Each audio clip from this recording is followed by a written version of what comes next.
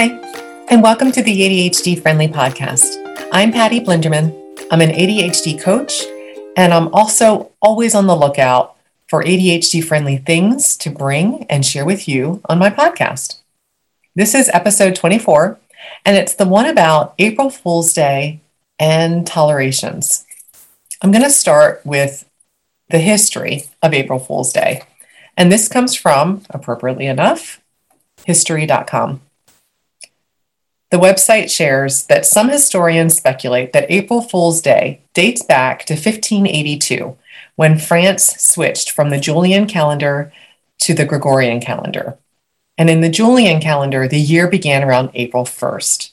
And people who were slow to get the news or failed to recognize that the start of the new year had moved to January 1st continued celebrating it during the last week of March through April 1st. And they became the butt of jokes and hoaxes and were called April Fools. They were thought to be gullible. Growing up, I was also thought to be gullible. I tended to believe people when they told me things, and that's really the main reason why I've never loved April Fool's Day.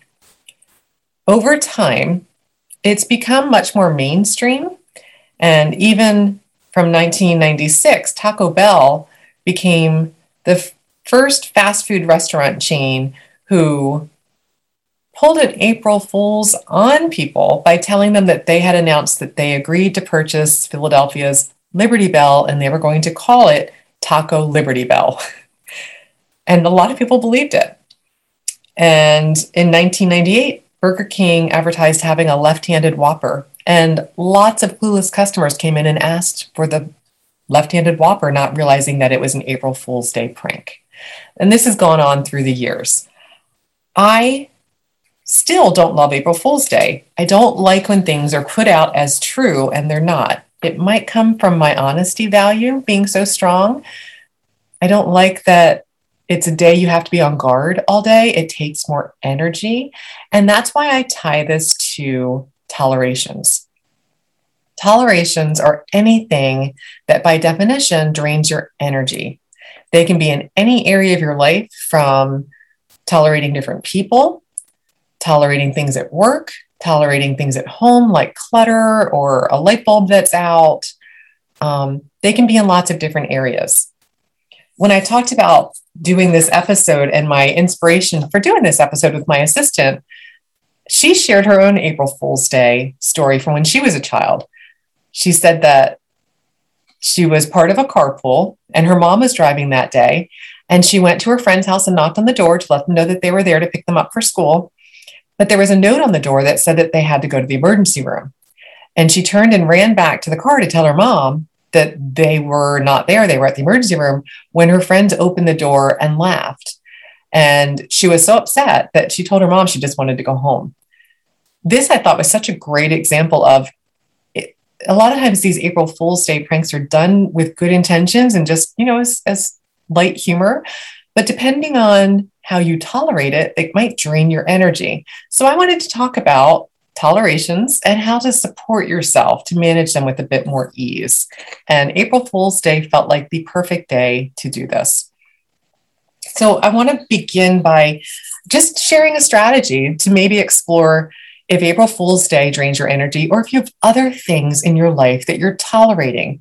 Again, a toleration is anything that drains your energy. So it could be a sink full of dishes. It could be maybe your dishwasher's broken and you're washing them by hand. Maybe your clothes are a little tight, or your shoes are falling apart and you need a new pair. Anything that you're tolerating drains energy. So there's a method called the 4Ds method. And it's literally 4 different actions you can take that start with D. So it's easy to remember. So it's do, meaning if you're tolerating something, if you just do it, it no longer is draining you because it's done. Or decide, maybe you're tolerating something that requires a decision. So you're tolerating maybe not being sure if you're switching to a new dentist, which dentist to go with. So deciding takes care of that, and now you can cross it off your list. Deleting it, meaning get rid of it. Maybe there's something that you have on your list of to-do things and you really don't want to do it. And you don't have to do it. So you can just decide, I'm taking it off the list. I'm not even going to ask myself to do this. I'm not going to do it. An example here might be that you're planning to do a certain exercise or go somewhere. And you're like, yeah, I'm just not going to do it. Cross it off, delete it. The fourth D is delegate. And that's exactly what it sounds like. You're going to delegate it to someone else. So maybe it's a broken light fixture. So you change the light bulb and it still doesn't work. So you need to delegate it to an electrician. So just making that decision and delegating it gets it done.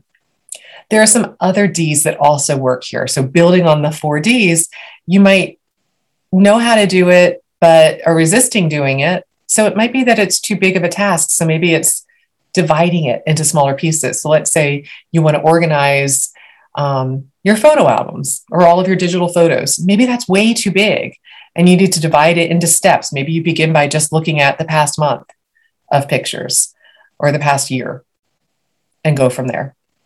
The next D could be assigning a due date. So maybe it's just too wide open and there's not a definitive endpoint. So you set one to make it a little bit more urgent. So you decide, I'm going to do this by.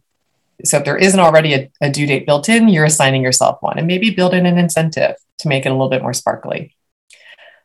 Another thing that sometimes we can be tolerating might be something we just have to deal with. There's nothing we can do about it. So maybe there's a loved one in your life who maybe there's certain things they do that you find really difficult to tolerate, but maybe if you listen to my podcast on Seinfelding ADHD, the Serenity Now approach, where you have a mantra or something that you tap into that helps you to tolerate that without it draining so much of your energy.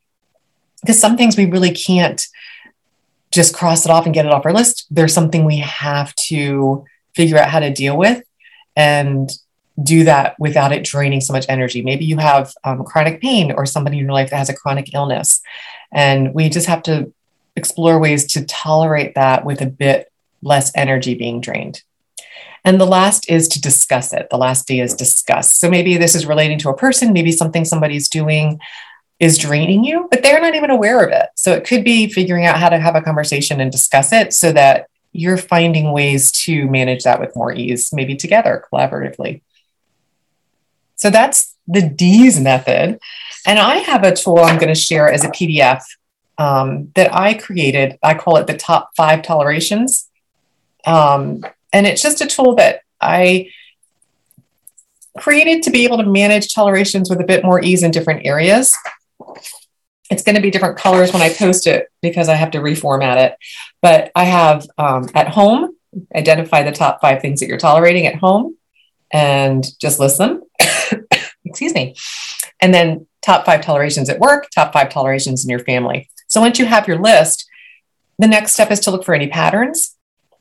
And then the last step is to do the Ds. See if you want to just do it and get it crossed off your list, or if you need to decide something or delegate something or delete it, go through the Ds and see what you can get crossed off and just notice.